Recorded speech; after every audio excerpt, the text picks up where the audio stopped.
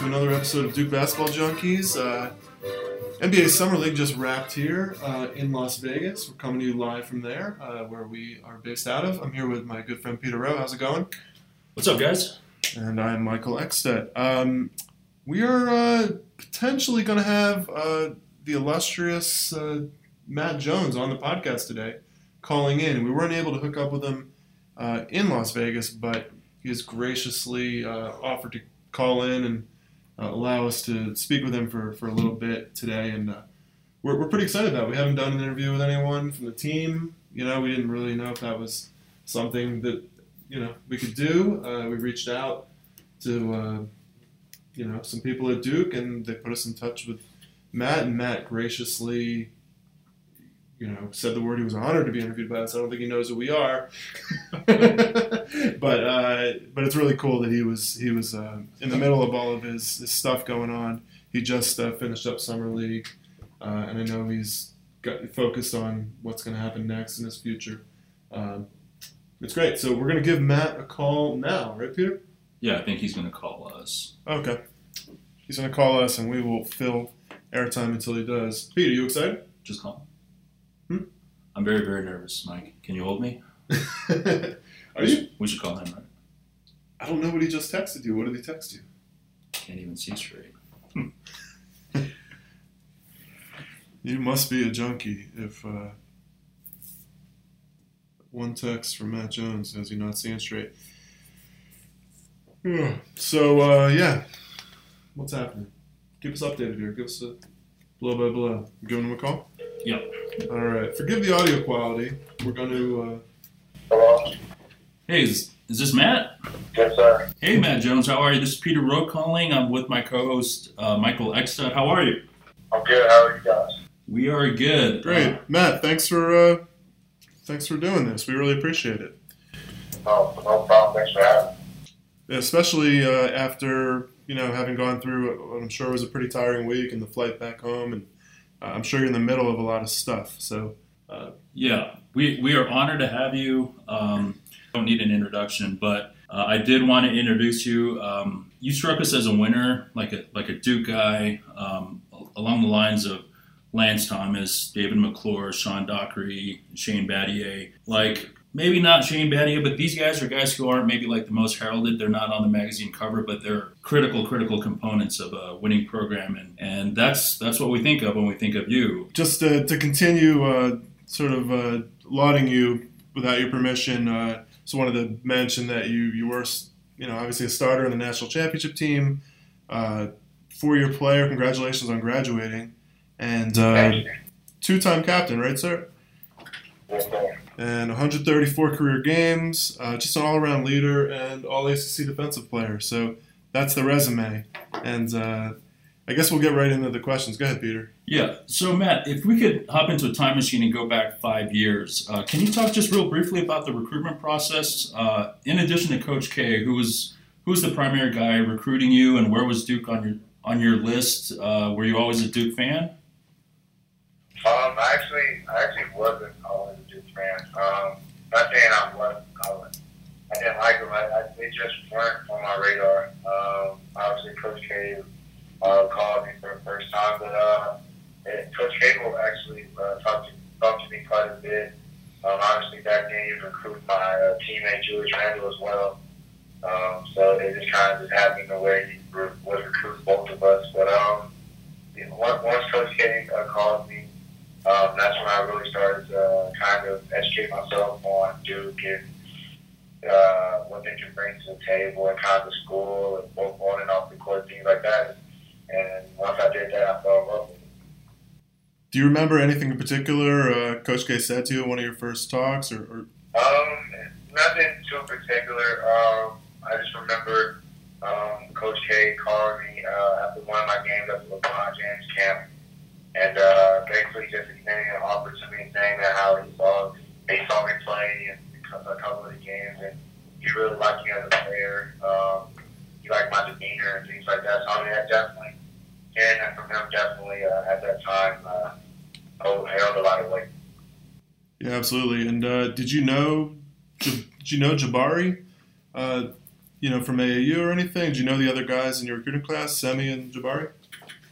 I did. I knew JP from some camps that we played with each other and the All-American games, and things like that. Shimmy, not so much. I just kind of heard about Shimmy. I heard that he was really a coming out of Kansas and things like that. So I was definitely excited to team up with him as well. Yeah, and did you guys talk to each other about the decision, or would you all kind of make it independently? It was kind of just individually. I gave JP his space. Like I said earlier, I didn't really know Shimmy too personally at the time. So me and JP would kind of talk about it, brush over it, but nothing too intense. What was it like arriving? Did you guys arrive Did you arrive in the summer, or did you arrive in the fall?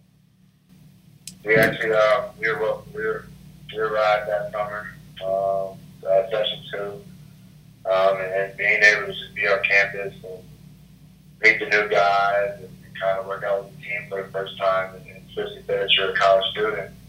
The freedom was liberating, and it was exciting, especially for me, being such a young kid at the time, and from high school. It's definitely an eye-opener. Surprise! I just remember myself always being tired, from workouts or from class. Just being able to manage my time well was kind of a struggle at the beginning. Yeah, I had a lot of trouble managing my time as a freshman. I didn't do that well at Duke as a freshman academically, so I hear you. Hey, Matt. Just a real elementary question. How are you such a good defender? Did you come in as a sort of a renowned defender, or is that something that came from the work you put in at Duke or the coaches? What separated you there? In high school, my high school coach really emphasized defense. He would tell me all the time that I was a terrible defender. But he always made it a point to where he made an emphasis that if I didn't play defense, I wouldn't play, and things like that. So I mean, I think that he kind of instilled that competitive nature in me on that end. And obviously, when I got to Duke and I realized just how big of an impact defense really had on the game, it really drove me to become even better on that end, whether it be smarter or more active. So me wanting to win kind of drove that. So just a follow-up question. You were a captain on the team the last 2 years, right? Yes, sir. Can you talk about the challenges defensively? I want to say that you were really great defensively individually, but as a team, you guys sort of struggled. I want to say this year and the year before, maybe your freshman year also. What were the challenges of? We've never seen Coach K go to a zone defense, but I feel like in your 4 years, he sort of had to resort to that because of defensive challenges. Is that accurate? Yes, sir. I think kind of like you said, Coach K going to zone was rare, but also throughout my 4 years, we was hit by a lot of injuries as well. Right. Especially my last 2 years. And even in my sophomore year, we won championship, we only had 8 guys. So I mean, the teams that I've been on, they've kind of been injury bitten, and in that case, you sometimes got guys who doesn't want to foul, or maybe are trying to conserve more energy for the offensive end rather than the defensive end. So just stuff like that kind of got us at times throughout the years. It's kind of just stuff that you can control, but at the same time with the injuries and things like that, you kind of have to just pick your point. That makes sense. That actually makes a lot of sense. Are you? Do you think sort of being young, having the more of the one and done type players, does that make it more difficult, more of a challenge on team defense? It does. Also because you rarely have a young guy who focuses in playing defense. They're the one to score or kind of make an impact on the offensive end. So being able to put in schemes and learn new concepts, it takes time. With the college basketball season, you you look up and you're in ACC play and obviously not you. So it was definitely challenging at times and things like that. In 2015, when we won the national championship, that team maybe struggled a little bit on defense at times sort of earlier in the season. By the end of the season, you guys were pretty locked down. Yeah, can you talk about that transformation? I know you guys had a blip sort of in the middle of the season. At NC State, you guys lost, and then you guys lost at home to Miami. Both times, I think, giving up maybe 90 points. You guys were struggling defensively. But then by the time we got to the NCAA tournament, you were holding every team to under 60 points. I remember the job you guys did against Gonzaga, holding them to 50-some points. How was it that 2015 team was able to overcome maybe the defensive challenges that it faced? That team was obviously winning national championship. You got to be almost special. But those guys, I know we only lost 4 games, but we carried a chip on our shoulders wherever we went. It started with the coaches, obviously. But then it trickled down to Quinn, Bill, and so forth and so on, and to the point where we, as a team, we obviously had a chip on our shoulder. We felt that we were the best team that year, although Kentucky was having a pretty good year, Wisconsin and teams like that. But just the motivation that we had, knowing that people still didn't recognize how good we were. And just kind of going under the radar and things like that, to where we knew that we had these pieces together to where we could be dominant on defensive end. So we did challenge ourselves.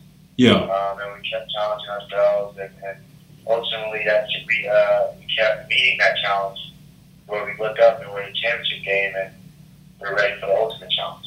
After you guys beat Michigan State in the Final Four and you guys went back to the hotel and you're watching the second Final Four game, did a part of you want Kentucky to win so that the two blue blood programs could meet up in the title game with Calipari going for the 40-0 perfect season? Definitely. You definitely did want that to happen.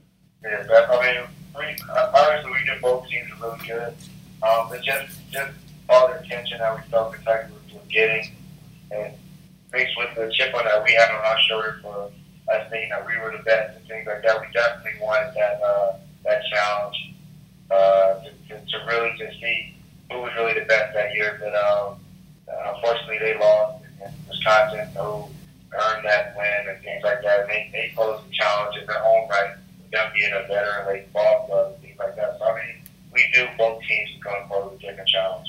Yeah, definitely two really deserving teams. That Wisconsin-Kentucky game was incredible, and then the championship game was pretty incredible as well. All the games were epic. We couldn't believe that Kentucky lost because they had so many giants, tall guys with arms so long. Willie Cauley-Stein, Karl Anthony Towns, the Harrison twins, Trey Lyles, Devin Booker, Tyler Ulis. It's crazy. Who would you have guarded on the team? Would it have been Devin Booker? Probably either Devin Booker or probably one of the twins. Do you remember who you matched up on primarily in sort of each of the critical games in that tournament? I can remember Matt Decker, obviously. Guys like Denzel Valentine, like Travis Trice, or like Winston Shepard, Rodney Pryor, or for Gonzaga, like Cannon Pangos, like guys like that. Basically the other team's best guys. Exactly. Was Decker the tallest guy you had to guard in your college career in a big game? I think so. Yes, sir. How did you attack that? What was your mindset? I was just going to be real physical. I was confident enough to know that he couldn't really go by because I was obviously closer to the ground than him. So just to really give him no room to breathe, basically, and make it hard for him to catch it and let the chips fall where they may after that. So I'm just curious. I mean, by the end of that season, you had this sort of alpha mindset. It sounds like on defense. Did you start the year that way? Because freshman year, you didn't play a ton of minutes down the stretch, and then sort of there was like a stream change kind of in the starting lineup midway through that year, right? how did you get that mindset? When did that mindset start, taking effect, in your college game? I think it really took off at the end of that year, that we won a championship. Just because of just the mentality of everyone else, really wanted to play defense and kind of having fun shutting the other team down. But then also just seeing the success that we had in doing so made me want to replicate that going forward in my career. Are there certain moments you remember, other than like the championship run there, from your career where you made a decision to kind of step up, in a game or in the middle of a season, where you had to change roles or do something for the team? Does anything come to mind? Whether it's like my junior year where I was playing like point guard for a little bit, while we tried to figure out how we were going to attack defenses. Or, I can remember some senior year, in a year where I wasn't starting a couple of games. We were playing well. So, stuff, little small stuff like that, where it's probably a small piece in a long season that kind of stands out to me where, I could have went another direction, but be able to stick it out and go through the lumps. I'm really proud of that. I was actually thinking about the Miami game at home this year, where the turning point after halftime, where you kind of came out of the locker room like a man possessed, hitting those 3 threes, getting a couple of steals, and seemingly putting the team on your back when they, obviously was having some kind of crisis of confidence, like we were down 20 points. Did it feel that way to you, like you were accomplishing that? Did you make a decision sort of in the locker room? Did a coach come up to you and say something? He did actually. I remember that game vividly also. We were in the locker room searching for answers. We weren't playing we weren't playing well during that stretch at all. And that game was kind of indicative of that. So for me, personally, I kind of just told myself, like, man, like, it's time for you to step up. It's time for you to make a play, to make plays to where we put ourselves back in the ball game, because I know how important this game is in the ACC. Right. I honestly didn't know how that would shake out, obviously. But I just felt like I couldn't lose. So when the guy lost the rebound, and I was there, and I was able to get the layup, then I knew at that point that things were going to start falling our way, and personally in my way as well, if I just kept being persistent, and it did. I could feel something shift. Anytime you're smiling and laughing after you sink a 3, I know things are going well for us during the game. That's a good point. I was hoping that was going to sort of carry forward into the season, and like from that point on, there was going to be like no questions asked about the team. But obviously, there was a lot of turmoil this year. A lot of Coach K was out. We had the Grayson thing going on. Even the big freshmen coming in were had to deal with injury issues. What was it like this year? Just generally, did it feel like up and down? Did it feel like a lot of different seasons? Was there a lack of continuity? It was definitely hard. Definitely challenging and kind of erratic. Like you said, as a team, we faced a lot of challenges this year. Some challenges that I haven't faced before, being a senior. And so we were all put in positions to where we had to learn on the fly and kind of handle things as we learn more information and things like that. So being how it was such a difficult and kind of spicy season, with a very young team,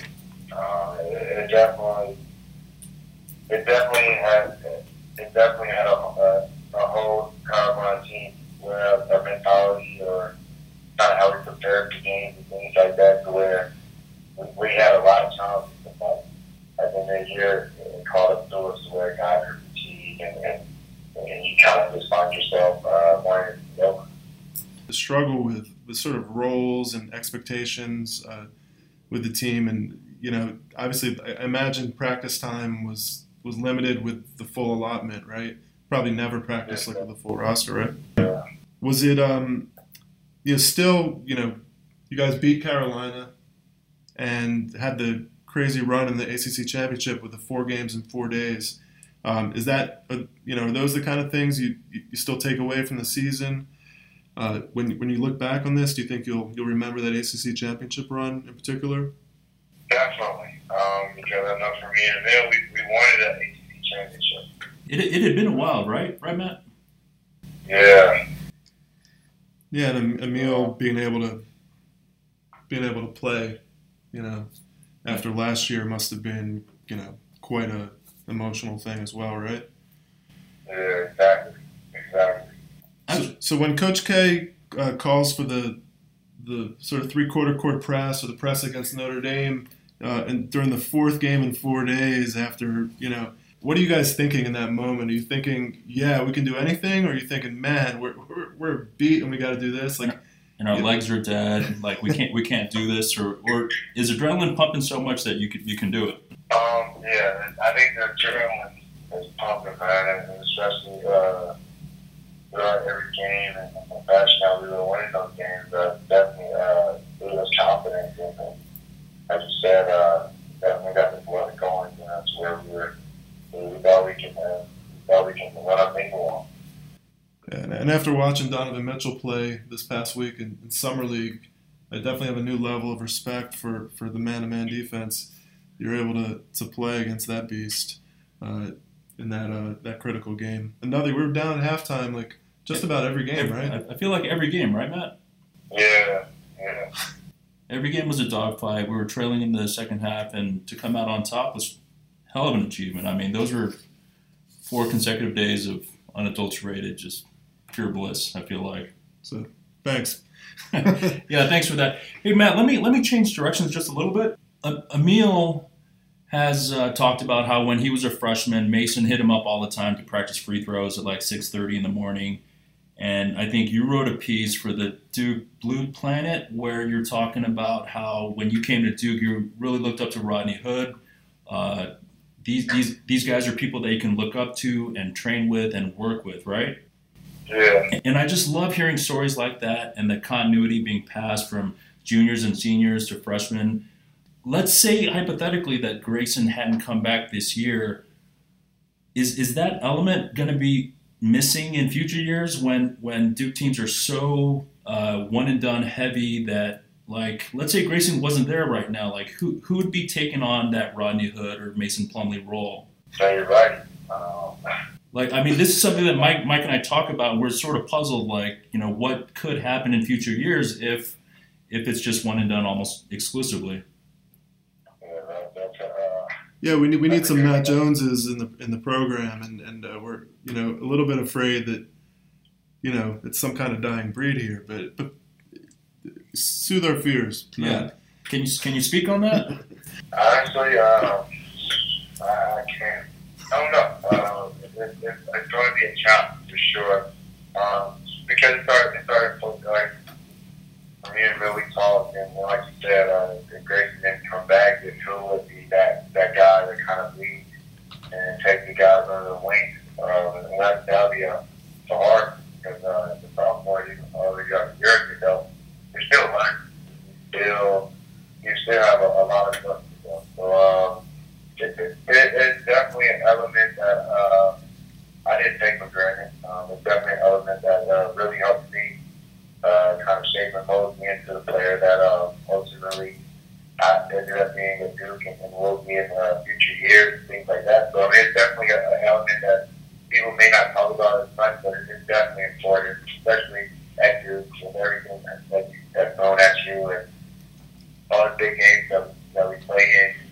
You need that guy to kind of calm the team down. And you can look over and be like, hey, he's in that position before he knows what could happen or what could happen or what to do in this moment. So that element is definitely something that I feel once Grayson leaves is going to become a challenge. But I think Coach understands that. And I think he's going to do a good job of kind of molding whoever stays for next year and for years to come. Yeah. my guess is the assistant coaches are going to step up and play an even more hands-on kind of mentorship kind of role, right? I mean, I've heard pods and I've read things about coaches encouraging like Javin to speak more, and he's like, I'm just a sophomore, but still, you've got to speak up. I mean, you've got to take on a more vocal leadership role, as well as Antonio also. And we're just trying to visualize what kind of challenges there might be if there's like a stud one and done. You know, how receptive is he going to be to leadership advice from someone who hasn't played that much? Sure. Yeah, no, exactly. You're right. So you have a history with Marquis Bolden. He went to DeSoto also, right? Did you play? I just wanted to ask about him for a minute before we sort of get to sort of what's next for you. Were you I imagine, I don't know, were you a part of him coming to Duke? Did you help kind of recruit him? Are you a mentor for him?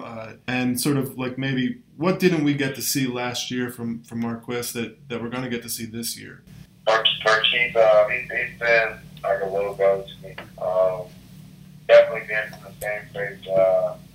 And being like one of my little brother's best friends, I was able to kind of hang out with him quite a bit, and especially while we were recruiting him, just being able to talk to him and share my experience with him, kind of how it translates from the high school that we grew up in and where we're from and things like that. So just giving him the personal insight of all he could expect.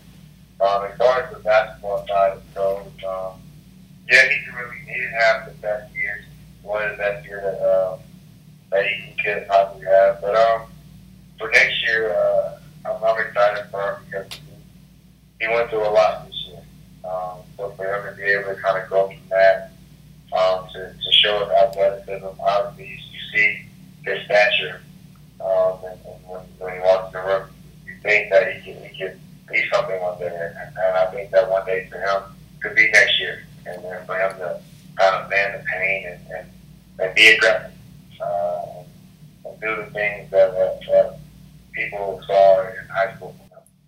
He's going to be a rim protector this year, a little more, right? Yes, sir. I think so. And I think so. did his injury? Do you think it limited him? Like, was that a factor sort of this year? Yeah, you can say that for sure. Because I mean, as a freshman, it kind of sucks being so close to fulfilling one of your dreams in college basketball and then having to sit out a month or so and watching the team grow, because the beginning of the year is a pivotal part right. in a young man's career, and be able to get your feet wet to where you get to ACC play and so forth and so on. You're comfortable and guys' roles are shaped out, and you know what they expect of each other. And I feel like I was taking around once he was injured in the beginning.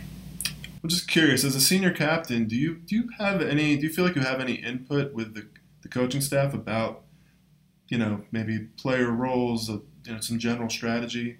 Do you get to give that kind of input maybe that you wouldn't dare give as a freshman, or like in film session or planning for a game? Yeah, you definitely. I definitely was able to kind of speak up whenever I felt that we could do something better or this or that. Whether it's being familiar with the guy's tendencies or something like that, just chipping in every now and again. But also knowing that I have a lot to learn as well. So being able to step up, so guys know that it's an open space, but also knowing that you still have a lot to learn as well, being in my position. All right, awesome. We really appreciate you talking so, openly and well about, all of your experiences. Throwing 2-3 part questions at you and you're hitting them out of the ballpark. So it's, you're very easy to interview, and we are inexperienced at it. So, we appreciate that, and we don't want to keep you too long, but I did want to ask you sort of about what's next. You don't have to talk about every aspect of it, but what's going to happen for you the rest of the summer? Do you know yet? Do you have, what are your goals, I guess? That's a good question. Put you on the spot, sorry. I played for the Rockets in the summer league. it went well in the sense that I learned a lot. I learned a lot about the business, kind of how the NBA style is. I got minutes here and there, so I was able to kind of get my feet wet in the NBA and things like that. So, I mean, it definitely taught me a lot, both on and off the court. It gave me a brand new perspective on a lot of things that I was unsure of. As far as what's next for me, I do have an agent, and we're kind of just going to sit down and talk about every option. Obviously, my goal is to play in the NBA one day, whether that be grinded out in the D League or this or that. I'm open to any scenario. But ultimately, I believe that one day that I'll be able to be a team and I'll be really effective at it. So I'm just going to keep grinding until that happens. That sounds pretty fantastic. Are you down the road, 10, 15 years after you retire from your long NBA career, are you considering, do you have any thoughts in your head about possibly coaching, possibly even coming back to Duke? Is that a thought in your head at this point? You obviously have a lot to offer. No, not really. To be honest, I always just saw myself more of to be like a mentor or to be like an outlet for somebody or something like that. Coaching seemed cool for a little bit, but it's not something I really find myself wanting to do. Obviously, that could change, barring just life happening and things happening in my life. But for right now, I don't see myself really wanting to take that path. Gotcha. How about Emil? Do you think Emil's got coaching in his future? I think Emil could be really good at that. He's a great motivator. Obviously, he's really smart. Knows the game of basketball. I mean, I think Emil can be a really good coach one day. Yeah, it looks good information. Hey, listen, before we let you go, one final question. Jon Scheyer ends his off-season podcast with, you do a draft or whatever. You've gone up against some tremendous offensive Duke players throughout your 4 years. Who are the in practice? Yeah, in practice. Who are the top 5 offensive players that you went up against? Toughest cover. Rodney was hard to guard. I never misses a shot, right? Not at all. Quinn was hard to guard as well. Let me think. Justice was hard to guard because he was just so physical. Right. He was just a beast. Brandon was hard to guard. Jason was hard to guard. I'm over here. Those guys were kind of guys that they were built for the one-on-one game, but their special talents. It definitely both challenge, and those were like kind of matchups that helped me when I got in the game. I was like, okay, I've seen this before, but I've seen it better. So it definitely helped me out a lot. It's crazy the amount of talent you just listed off. And you think about it, like how many guys are going to the league because they're coming through the program fast, and Jabari and Grayson don't make the list. I mean, the list just obviously could be endless. Exactly. Yeah, exactly. I know I was like even like that. I was going to forget Brandon and Jason. Right. Brandon, like you said, Grayson, Luke. I was like, hey, let's go on and on, really. Sure. And on the flip side, I'm sure that those guys increased tremendously offensively because they were matched up against you in practice all the time. But hey, listen, we've taken a lot of your time. We want to thank you so much for coming on our podcast. It was really an honor, and we wish you the best this summer and in the future going forward. Yes. Thank you so much. Thank you for having me again. We've only done it a year, so a little bit inexperienced, but we love it, and we're just very grateful you came on. No, thank you for having me. Yeah. Have a great summer, and good luck with everything. Yeah, we're rooting for you. Best wishes, and thank you, Matt. Thank you again. See you guys. All right, thanks, Matt. So that was pretty awesome. I mean, what a nice guy. He's great. Yeah, he's fantastic. It's hard to kind of sum it up in a short interview, like all the things you might want to get into in detail. But I mean, in preparation, I listened to his end of the basketball season banquet.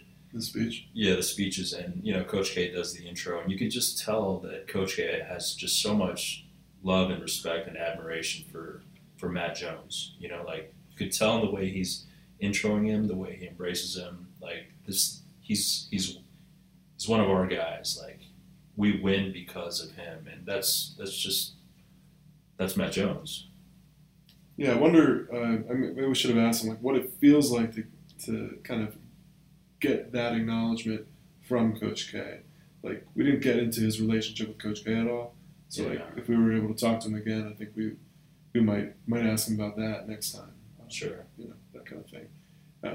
Get to that, but overall, he was just very gracious, very measured in his responses, and he was sort of what I had expected.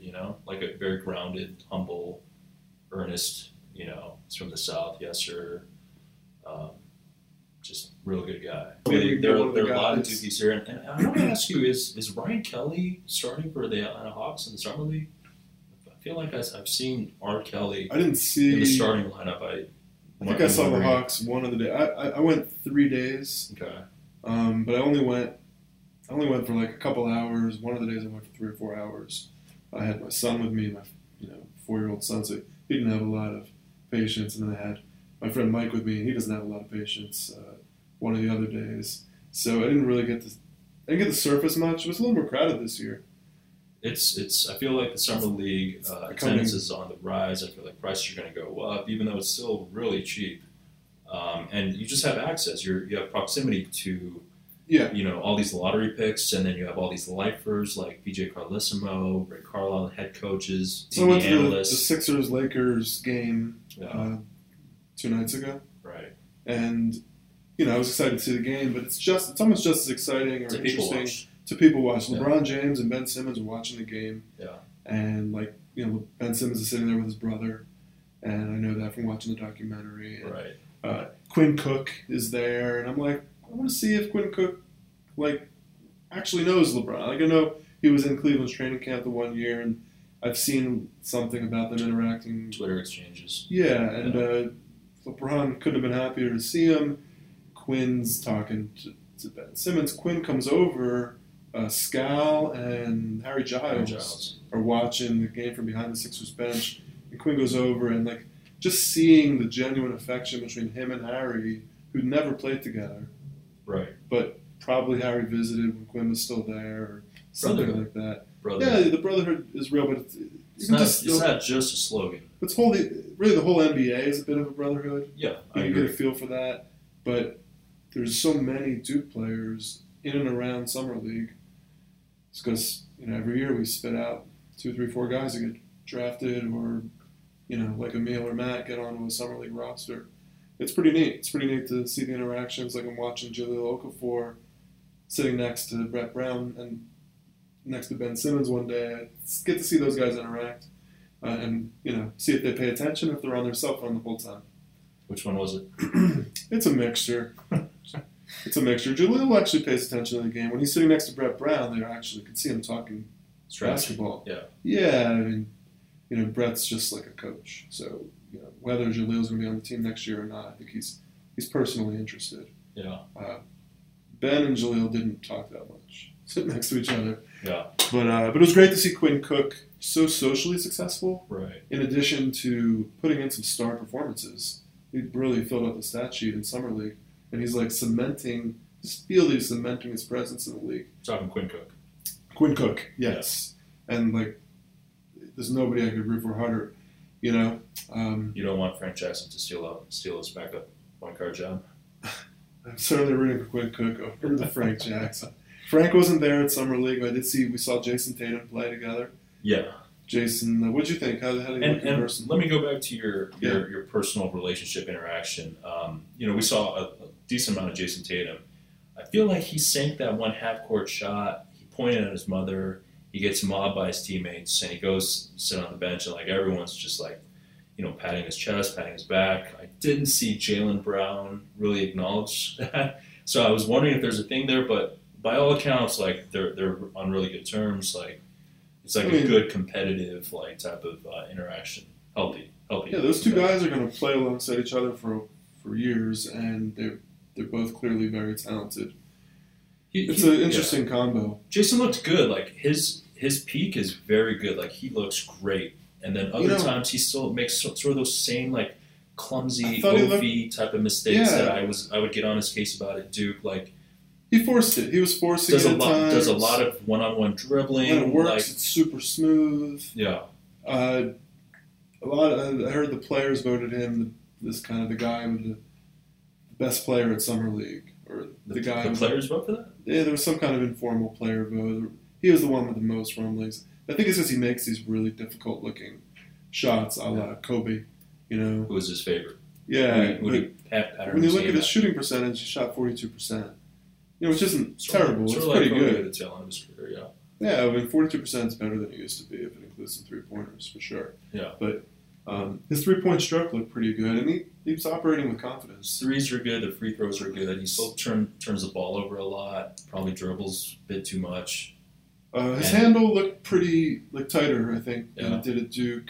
And what about people are pointing out he looks a little lazy or unmotivated on defense. Yeah, I think it's fair, maybe, but Summer League, and my guess is they're just not that cohesive as a unit. They can't exert themselves too much. Yeah, I think he was trying. You know, they probably took some possessions off, but everybody's staring at him. If you were staring at some other player, you may conclude something similar about a lot of other players. I mean, all these guys coming out after freshmen, they're just not going to be vigilant all the time on defense. Like, they're not just going to be hawks. Yeah. You know, the guy who looked incredible in person and on TV was Donovan Mitchell. Donovan Mitchell he looks like he should have been drafted in the top 5, 100%. You know, and Dennis Smith looks great. Everybody's raving about him, but really, like, John Collins looks great. John Collins looks good, but really, like, those guys aren't doing anything that different than they were doing in college. ACC. Yeah, I mean, there's some flaws you can still detect. It's just a gauntlet. The ACC is a gauntlet. Yeah, the best players. There are a lot of alphas in the ACC this year.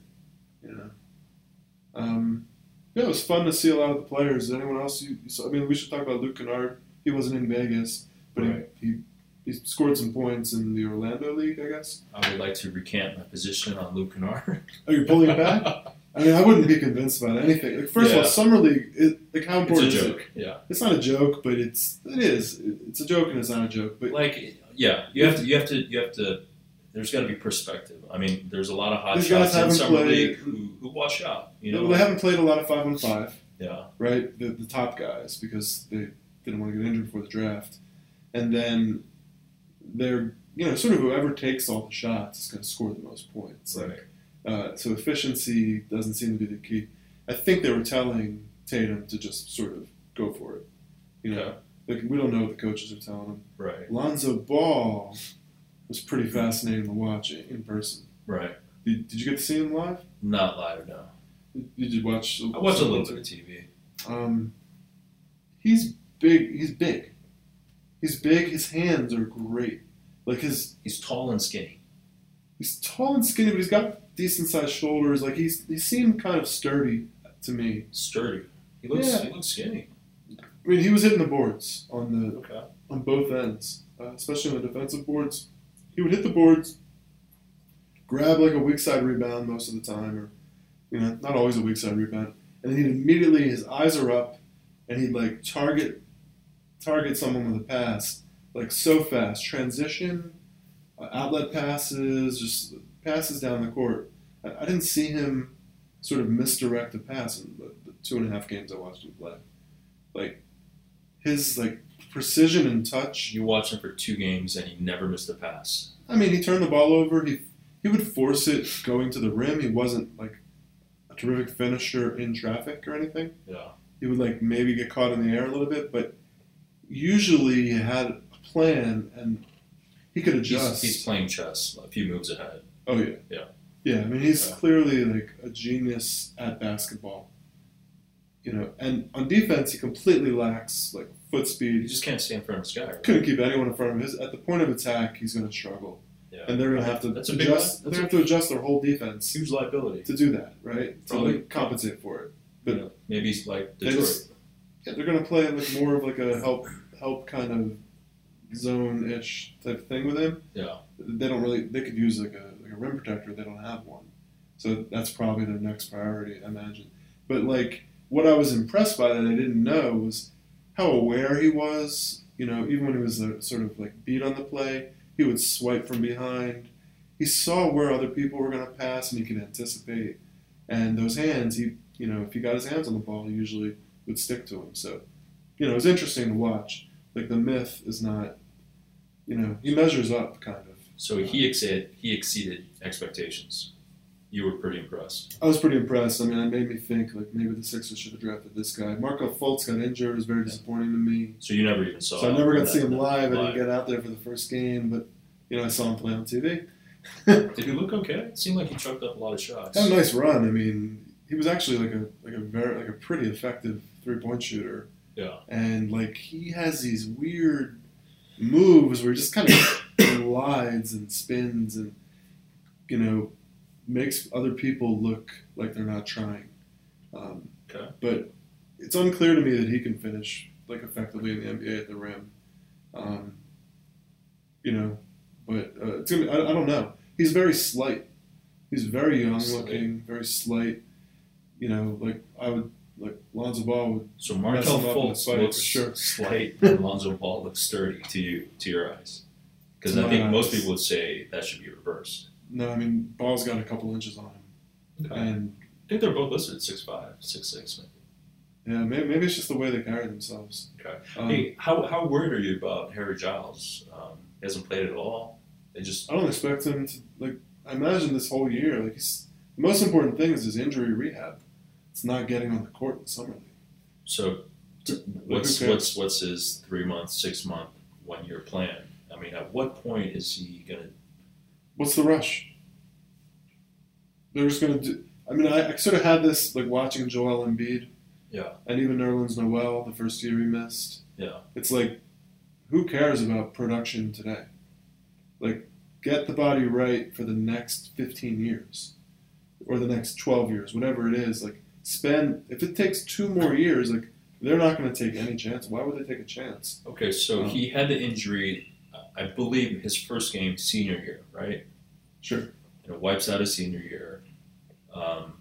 He sort of came into the Duke rotation maybe 10, 15 games into the season, and he played sort of sparingly, and it's been a couple months, so it's been, a year and a half, maybe getting close to 2 years since he's had the injury. He's still just rehabbing and resting. At what point is he going to be, full on? Don't know.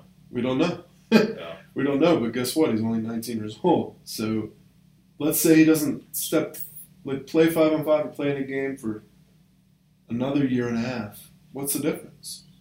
All that matters is whether he's going to re-injure himself and what his sort of ceiling athletically is when he is ready to go a lot. My guess is he will play this year, or at least he'll be practicing. We might get on the court a little bit. I wouldn't be surprised if he gets sent down to the G League to get some run, under less pressure than stepping on an NBA court. Yeah. He looked happy. His facial expressions were good. He's always happy. He looked very jovial, and that's his reputation. Is just a.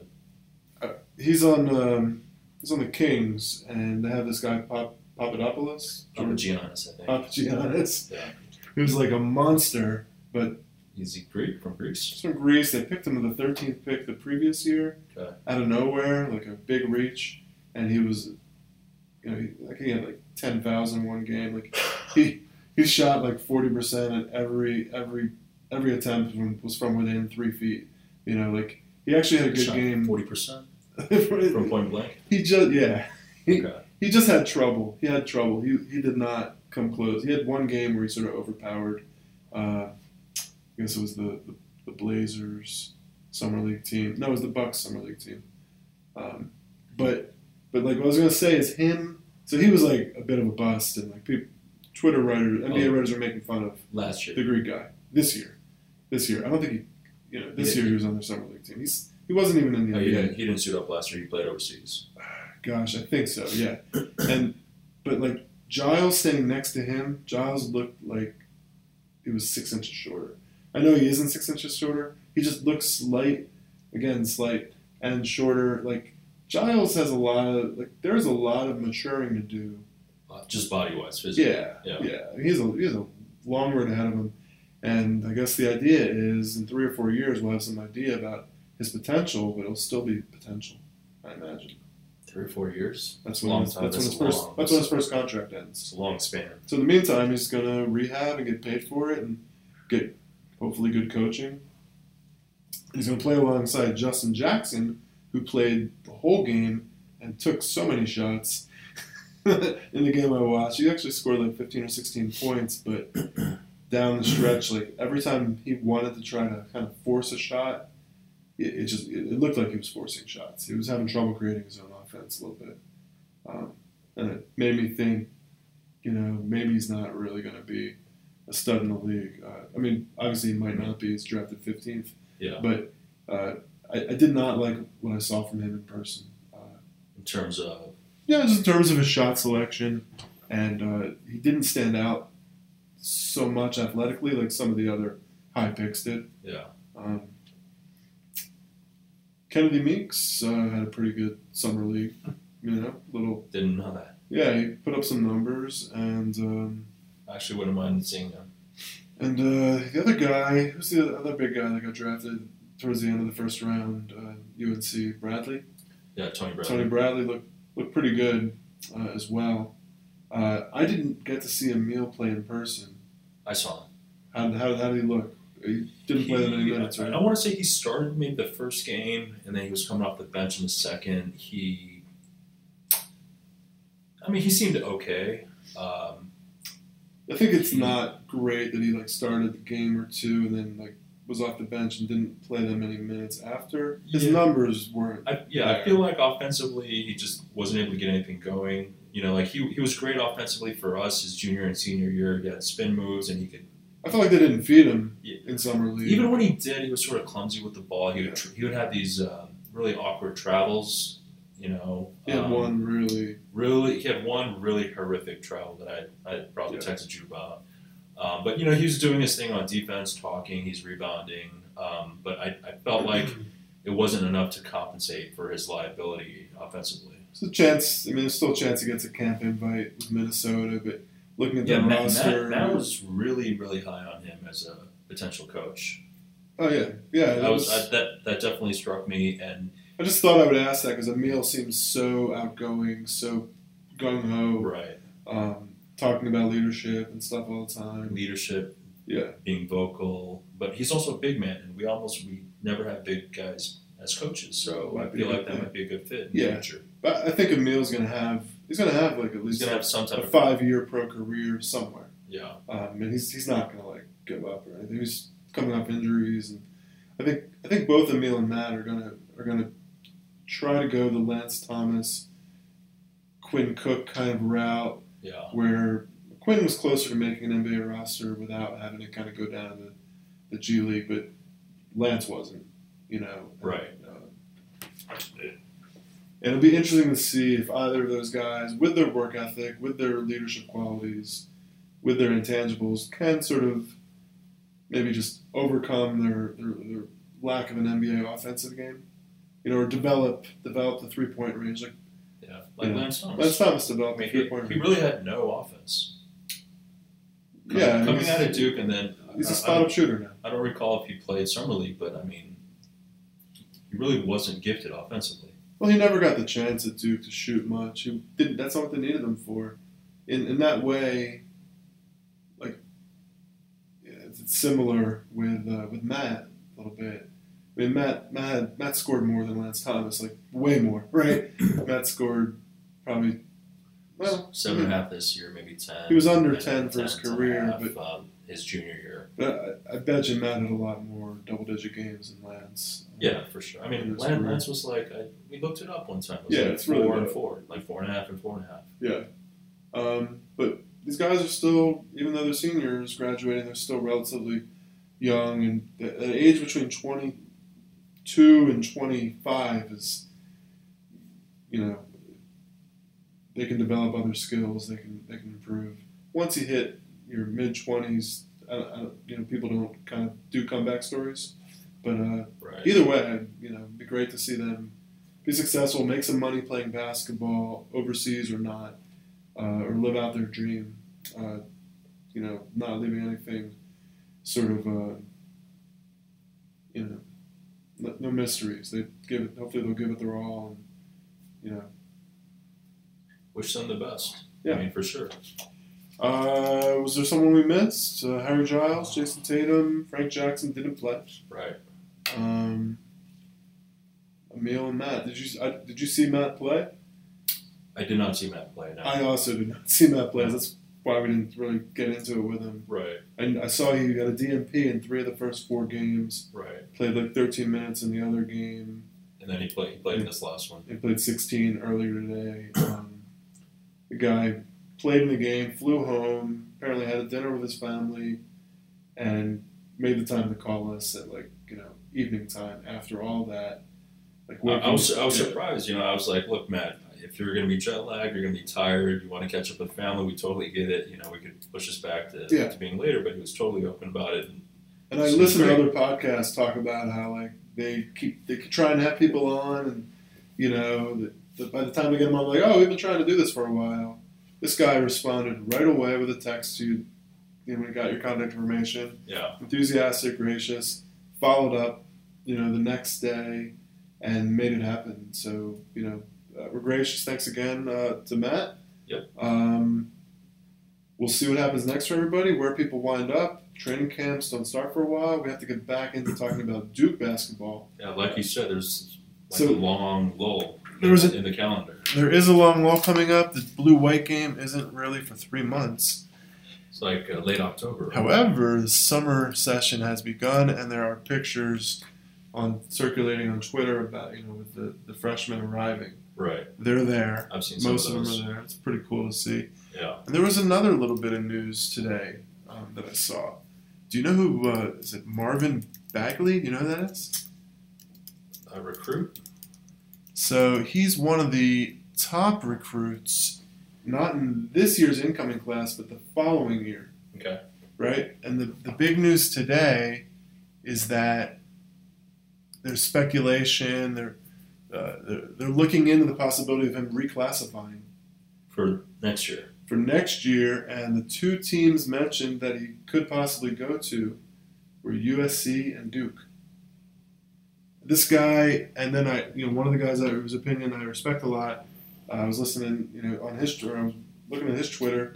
He mentions the news and he says, "Oh, I got to redo next year's thing. This guy might be the number 1 player in the class."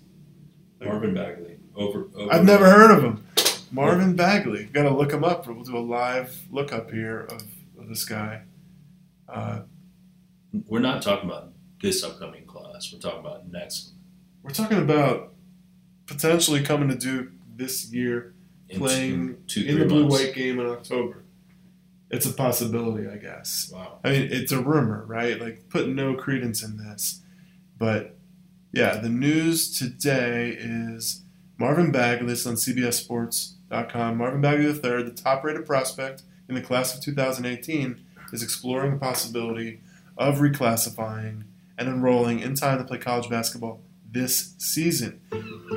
Bagley told reporters here at the Nike Peach Jam on Thursday that he plans to officially visit Duke next week, then Arizona and USC in some order. He's 6'10", he's a forward.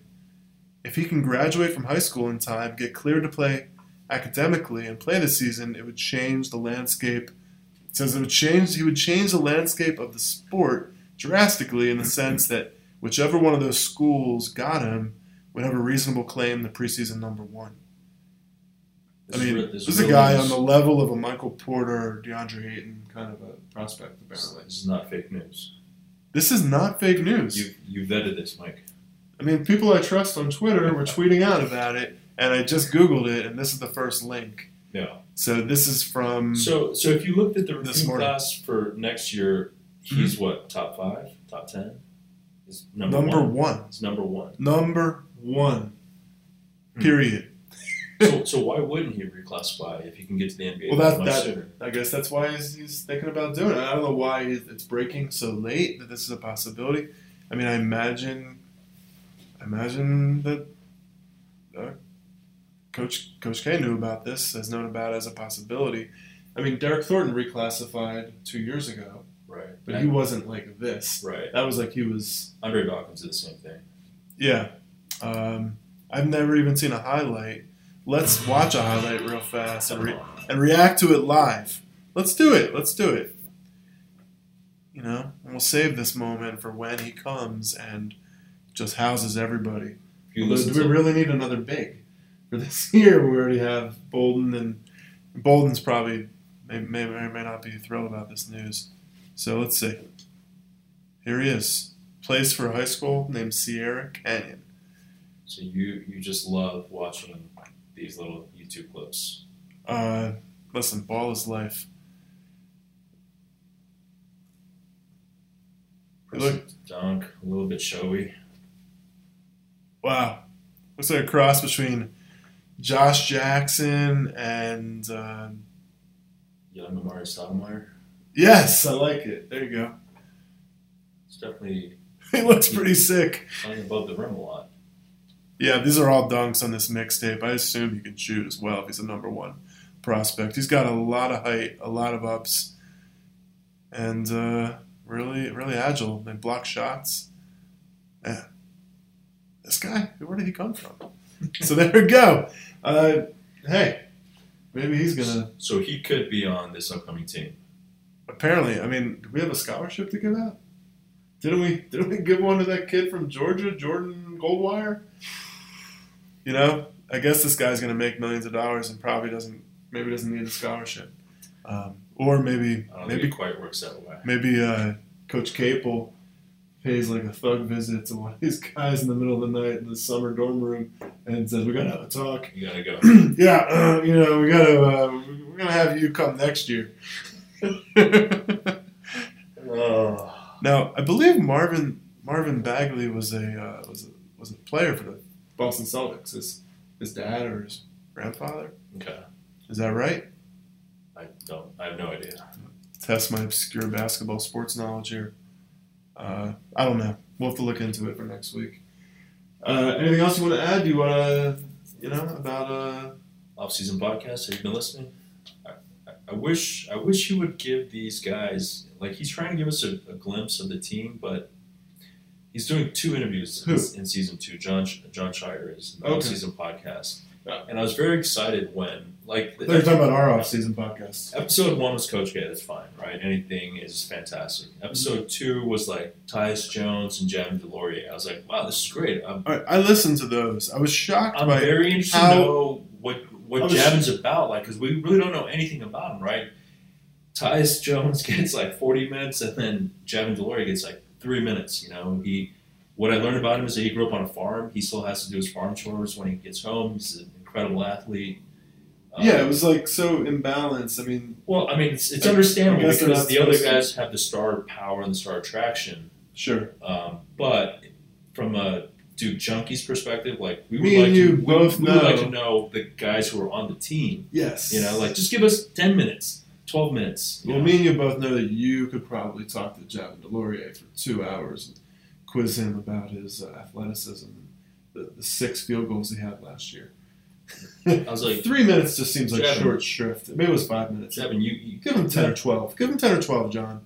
If you're listening, give the guys on the roster, give them 10 or 12. Let's learn a little more about their family, what they're majoring in, who they, that is how actually their something recruiting I want to ask, process, all that Matt stuff. about. I want to ask Matt what he majored in, and also like just give him a congrats on graduating from Duke. I mean, that's a pretty big accomplishment. It was a pretty tough deal for us. Very tough for me to graduate. Very tough. Tougher for you, probably. I can't believe it happened. It happened. And it just happened. How many classes did you fail at Duke? Did you fail any classes? Did you withdraw? No, but I withdrew a class that I was probably maybe not failed, but like it wouldn't have been good. What class? Biochemistry my senior year. Uh-huh. This was when I was still trending towards becoming a doctor. Right. And You're still something happened. Still holding up that charade of a goal. I failed a class. I just stopped going. I'll tell the story super fast. Yeah. There's an electrical engineering intro to circuits, or I was supposed to be an EE major freshman That year. sounds significantly above your pay grade. I was majoring in like poker and rushing a fraternity, and the first, I'm not even going to class. I'm not waking up. Nothing. Right. All I'm doing is going to basketball games and playing poker, Drinking, playing cards. yeah, all that stuff. And I'm so smart. I know I can ace anything. Anyways, the first, Just like in high school. yes, the first test, I get a Grant Hill. 33? Number 33. Okay. Second test, there's only 4 tests. Second test, I get a Bobby Hurley. Which is That's an 11. 11. I got an 11 out of 100. Right? I go to the guy and I say, hey, is there anything I can do? Because mathematically it looks like I'm pretty much drawing dead here. Yeah. And I've made mistakes. And I'd like, is there a path? And he tells me, all you got to do, like he's really earnest, and he tells me, you come to my office after class twice a week, sit with me for half an hour, and I will help you. And I'll give you some extra work to do, and I will, if you can get, I think he said, a B on the final, he will pass me. He won't tell me what the grade will be, but he'll definitely pass me. And I shook his hand, thanked him, walked out of his office, and never went to the class again. That was it. The crazy thing, The right? rest is history in my academic career. The crazy thing is that you actually live that, and I want to say like once every 2 weeks, I wake up in a nightmare from I dream that. I feel like I dream like I'm back in school and I never gone to class, and now I've got to go to the final. Like, just dream that. That's a pretty standard type of dream. Were you naked in the dream? Can't remember that. But no, going back to Matt Jones, like it feels like it's been forever for us. Like it's been close to 20 years. But he just graduated from Duke. I mean, like, yeah. When we graduated, I just felt like future's bright. Like, world is limitless. Like, the possibilities are limitless, and like Him too. It's just he's got all this uncertainty in his life now, yeah, and like yeah. he knew exactly where he was going, what he was doing for the last 4 years. He had a role on a team, Leadership role, and like a big historic critical like program with leadership and brotherhood and all, a place. role. And he still has that place that probably helps him. Yeah, right. Maybe we should have asked him about that. But the uncertainty about like where he's going to play basketball, who he's going to be practicing with, What who's country is coaches, gonna be- what country's gonna- yeah, gonna be okay. in. yeah, it's it must be a hell of a thing. I mean, we were big Matt Jones fans 48 hours ago, but now we're bigger Matt Jones fans, and we will be pulling for him. Yeah, I mean, I remember we had a debate about like whether he was an historically great Duke defensive player How or elite just a defensively very was. good. Yeah. Yeah, we probably got into it for like 20 minutes, and I think I came down, on the level of he was just a really, really good defensive player. Certainly, him and Emil were our best defensive players the last few years, but I didn't feel like he quite measured up to like some of the all-time greats on the ball defenders at Duke. Shane Battier. Grant Hill, yeah, but I mean, it was just still an honor it's an honor to speak to someone who put in the work, accomplished so much, and so we'll stop watching his balls now. Right. We'll end the podcast. Just a shining light for the program. Yeah, what a great guy! What a great guy! Doesn't do anything dumb. Doesn't bring embarrassment or shame to the program. Like, he's just leads by example. Yeah, Puts his head down. He does the work, and that's what he admired about Rodney Hood, because Rodney Hood was like guy, a few words, just leads by examples. Comes early, practices, trains. God bless him. hopefully he got some practices where he only had a guard, like Justin Robinson and not Brandon Ingram every time. One of those guys. Sounds like it was really hard. Otherwise, I mean, it's amazing. Like, his Rodney confidence, Hood, Jabari his Parker. confidence has got to be shot when like these guys are scoring buckets on him every day. Well, maybe that accounts for some of the transfers. Yeah. It's just people don't. I don't know. Aren't up Maybe. for the challenge, or maybe they just Yeah. think this is hard. It's an uncertain outcome, and I'm going to go somewhere where I know I can play, where I can start and get more minutes. And that, some people might prefer that. But the Duke practice courts, a lot of bodies.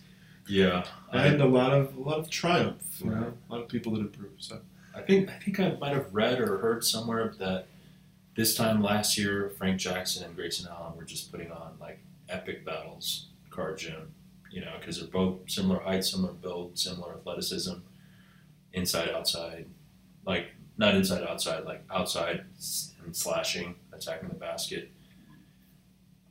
There's got to be some unbelievable games. Someone's got tapes of some stuff somewhere, Yeah. I guess. All right, well, thanks for listening, everybody. Hope you enjoyed the treat. Yeah. Maybe Hope you enjoyed the Matt hopefully there's Jones more in the interview. future. Yeah, absolutely. It'd be fun to do once in a while with somebody from the program. Yeah. But don't hold your breath. Right. we can't. We're not making any promises. We're just very blessed to have today. And for those of you who tuned in for the first time, this is what we do. We're just talking about Duke basketball. We both went to Duke. We've been following the team for 24 years now, and Long time. yeah, we just have fun talking about Huge it. fans, maybe torture fans. And we took the interview seriously, but we definitely don't take ourselves and our podcast that too seriously, and that's part of what makes it bearable. Hopefully to listen to. I It's take just it very fun. seriously. Pete takes it too seriously. I don't take it seriously at all. All right, guys. Thanks for listening. All right, go Duke. Where's your go Duke, man? Oh, Can I get a go Duke? go Duke. If you enjoyed today's episode and you'd like to hear more, you can subscribe on iTunes or Stitcher to Duke Basketball Junkies. You can email us at dukebasketballjunkies@gmail.com with any questions or thoughts, feedback, and you may follow us on Twitter, please, at DukeBBJunkies on Twitter. Thanks for listening.